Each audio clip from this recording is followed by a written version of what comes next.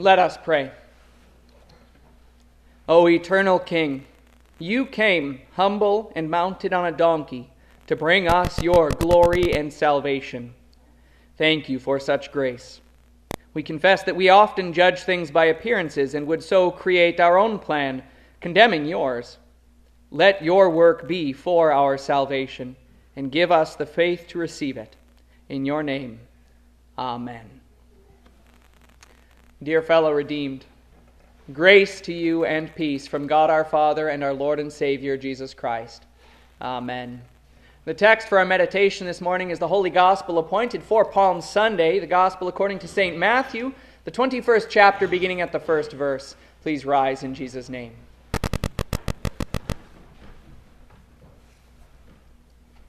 As they approached Jerusalem and came to Bethphage on the Mount of Olives, Jesus sent 2 disciples, telling them, "Go to the village ahead of you. Immediately you will find a donkey tied there along with her colt. Untie them and bring them to me. If anyone says anything to you, you are to say, 'The Lord needs them,' and he will send them at once." This took place to fulfill what was spoken through the prophet. "Tell the daughter of Zion, look, your king comes to you humble and riding on a donkey, on a colt, the foal of a donkey." The disciples went and did just as Jesus commanded them. They brought the donkey and the colt, laid their outer clothing on them, and he sat on it. A very large crowd spread their outer clothing on the road. Others were cutting branches from the trees and spreading them out on the road. The crowds who went in front of them and those who followed kept shouting, "Hosanna to the Son of David! Blessed is he who comes in the name of the Lord! Hosanna in the highest!" When he entered Jerusalem, the whole city was stirred up, asking, "Who is this?" And the crowds were saying, "This is Jesus, the prophet from Nazareth in Galilee." These are your words, Heavenly Father. Sanctify us in the truth. Your word is truth. Amen. In this nation, we're not too familiar with the concept of a king. When the United States declared independence from Great Britain, the Founding Fathers gave a list of injustices perpetrated by King George III, summarized in this: that king sought the establishment of an absolute tyranny over these states. In short, he was a wicked king who sought his own gain and not the good of his subjects. We might make a distinction between him and Jesus, not that Jesus is a worldly king who takes the place of King George, President Biden, or any earthly government, but that Jesus is our triumphant King, who comes not for his own glory, but for the salvation of his people, of you and me. He comes fulfilling God's plan in this, and he does so by coming in humility. The apostle tells us clearly this took place to fulfill what was spoken through the prophet, and we hear the quotation from Zechariah chapter 9. Miraculously, Jesus set things in motion so that he would present this precise picture. "Go to the village ahead of you," he told his disciples. "Immediately you will find a donkey tied there along with her colt. Untie them and bring them to me. If anyone says anything to you, you are to say, 'The Lord needs them,' and he will send them at once." I wonder about those owners.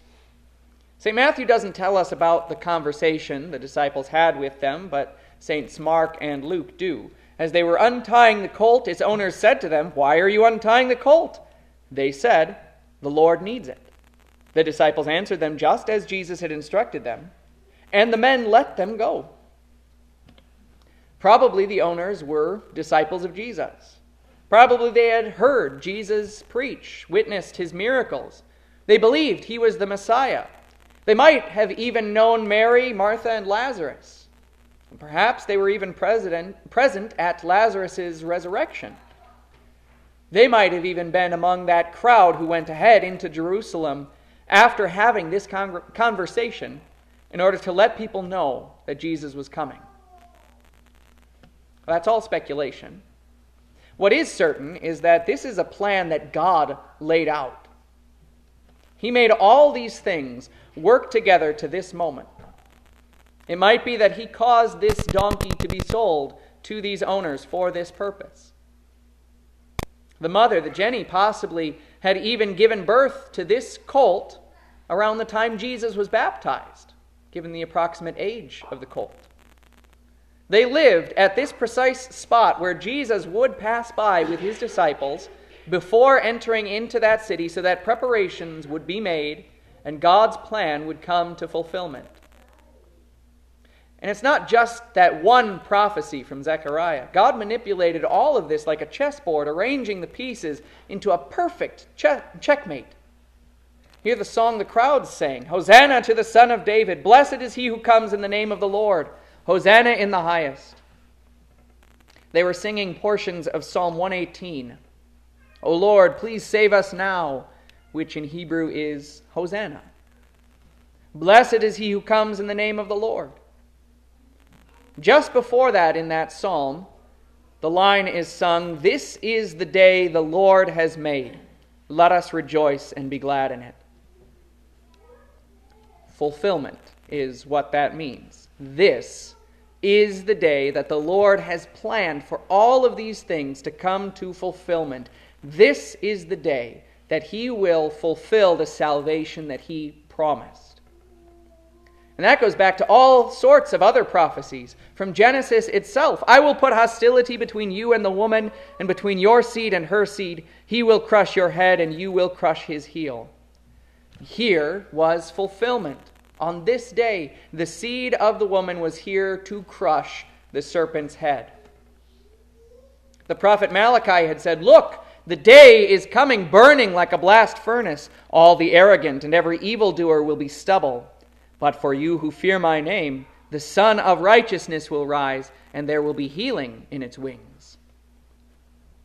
And Moses had spoken God's words, "I will raise up a prophet for them among their brothers like you, and I will put my words into his mouth, and he will speak to them everything that I command him." Here is that day. We pray in the Lord's Prayer, "Thy kingdom come." Jesus had been preaching the coming of the kingdom for 3 years. Now, here it came with him into Jerusalem, the king's city. Part of what we mean, though, by that petition, asking the kingdom to come, is that the last day would come. Certainly that's referred to by Malachi as well. So when we speak of the day, it's the last day that we mean. But that last day itself is only the conclusion, the wrapping up of this day. This is the day where it begins. Palm Sunday, the kingdom came in God's promises fulfillment. And that itself leads to the coming of the kingdom on the last day. Because all who hold to this king in faith will hold on to him for eternity. A pathway was made for this king by those who spread their outer clothing on the road, or those who were cutting branches from the trees and spreading them out on the road. By that pathway, he could make his way to the heart of the city. By what pathway will this king come into your heart? He must be believed. He must be accepted as king.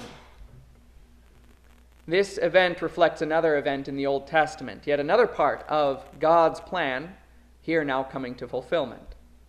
When David was old, his oldest living son Adonijah tried to take the throne.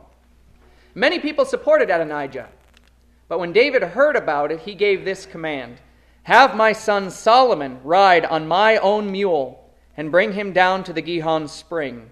There Zadok the priest and Nathan the prophet are to anoint him as king over Israel. Then you are to blow the ram's horn and say, 'Long live King Solomon.'" This worked. Those who followed Adonijah turned and followed Solomon. Adonijah himself bowed to him at that time. The proclamation of the king made the new king secure. The people didn't simply quote Psalm 118, you notice, on Palm Sunday, but they called Jesus also the Son of David. He fulfilled this picture. He's the new Solomon, David's greater son. We would like to set up other kings as our own. Each of us has an idol that we would build in Jesus' place and set up in our hearts, whether it's family, comfort, money, ourselves, or anything else. But the true God speaks his word, and he paves the way of faith into our hearts. These hearts of stone are eroded by the floodwaters of baptism so that the King of glory will come in. Our outer clothing means nothing, but serves him who clothes us with himself in this sacrament. The lively branches of palm trees prefigure the life that he would give by placing himself on a tree. So you see this plan of God's coming to fruition, bringing you Jesus, our triumphant King, and how incredible it is that he comes in such humility. In lowly pomp, ride on to die, sings the hymn. The crowds who sang Hosanna would in 5 short days shout, crucify him. And that might seem ironic, but that was God's plan too. Jesus came to conquer, but it would not be a victory as anyone would expect. The psalm they were singing showed this conclusion too, because after the bit they sing comes the line, bind the festival with branches as far as the horns of the altar. Jesus' path was clear. Those branches would lead him straight to become the sacrifice given for sin. Many were in Jerusalem for a festival that was to come later that week, the Passover. You remember how that went. 9 plagues had afflicted Egypt as God made his testimony to Pharaoh and demanded that his people be freed. Pharaoh's heart was hardened, and 1 more plague would come, the death of the firstborn. God instructed Israel through Moses to take 1 lamb per household. Your lamb must be unblemished, a year-old male. You may take it from the sheep or the goats. You are to keep it until the 14th day of this month. Then the whole assembly of the Israelite community is to slaughter the lambs at sunset. They shall take some of the blood and put it on the 2 doorposts and the lintel of the houses where they eat the lamb. For on that night I will pass through the land of Egypt. I will strike down every firstborn in the land of Egypt, both people and animals. Against all the gods of Egypt I will execute judgment. I am the Lord. The blood will be a sign for you on the houses where you are. When I see the blood, I will pass over you. There will be no plague among you to destroy you when I strike down the land of Egypt. And from that time on, each year the Israelites commemorated this, eating the same feast, recalling how God had saved them and promised them life, how he had purchased them for himself, and they slaughtered their lambs each year. And here rode Jesus, the Lamb of God, as St. John the Baptist had called him, who takes away the sin of the world. This is why St. Paul was keen to write to the Philippians, though he was by nature God, he did not consider equality with God as a prize to be displayed, but he emptied himself by taking the nature of a servant. When he was born in human likeness and his appearance was like that of any other man, he humbled himself and became obedient to the point of death, even death on a cross. Why would he humble himself in this way? He came under the law to redeem those who were under the law, so that we would be adopted as sons. God made him who did not know sin to become sin for us, so that we might become the righteousness of God in him.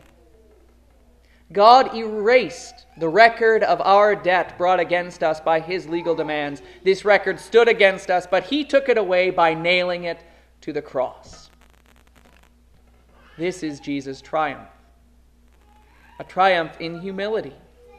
He was lowered to our place. Just consider this when we evaluate our own self-importance. For if someone thinks that he is something when he is nothing, he deceives himself.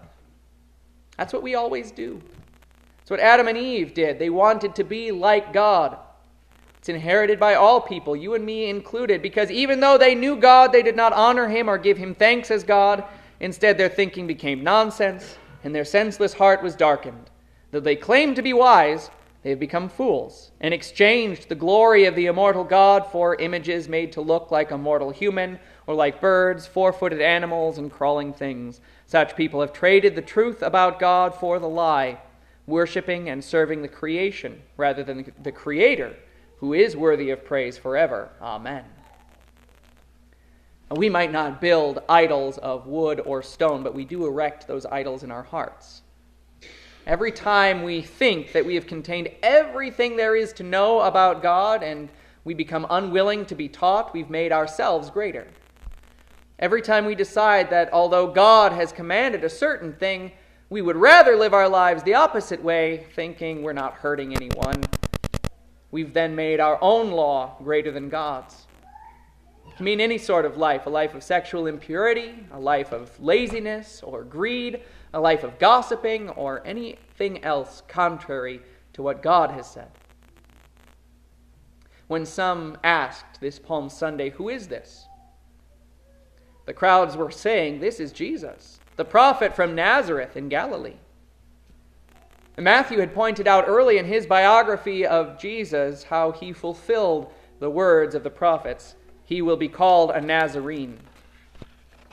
Nazareth was a city despised. This Jesus, although a great prophet, was likewise to be despised, lowly, unremarkable, humiliated. While all men exalt themselves, Jesus would be ground into the dirt. And that he did for you. This Almighty God at first is foolishness to those who are perishing, but once he has toppled the idols in our hearts and given us faith in him, to us who are being saved, the cross is the power of God. Jesus went into this humiliation, suffering mortal pain, thereafter to take his power and reign. And he has accomplished a new Passover, shedding his own blood to redeem us. He's given us also a new meal of remembrance in which we eat his very body and drink his very blood. Foolish, humble, that seems, but it is the power of God. This Jesus is no tyrant king. He's a humble king who comes in fulfillment of promise, who triumphs, giving you the victory, forgiveness, and eternal life. Amen. Glory be to the Father, and to the Son, and to the Holy Spirit, as it was in the beginning, is now, and ever shall be, forevermore. Amen.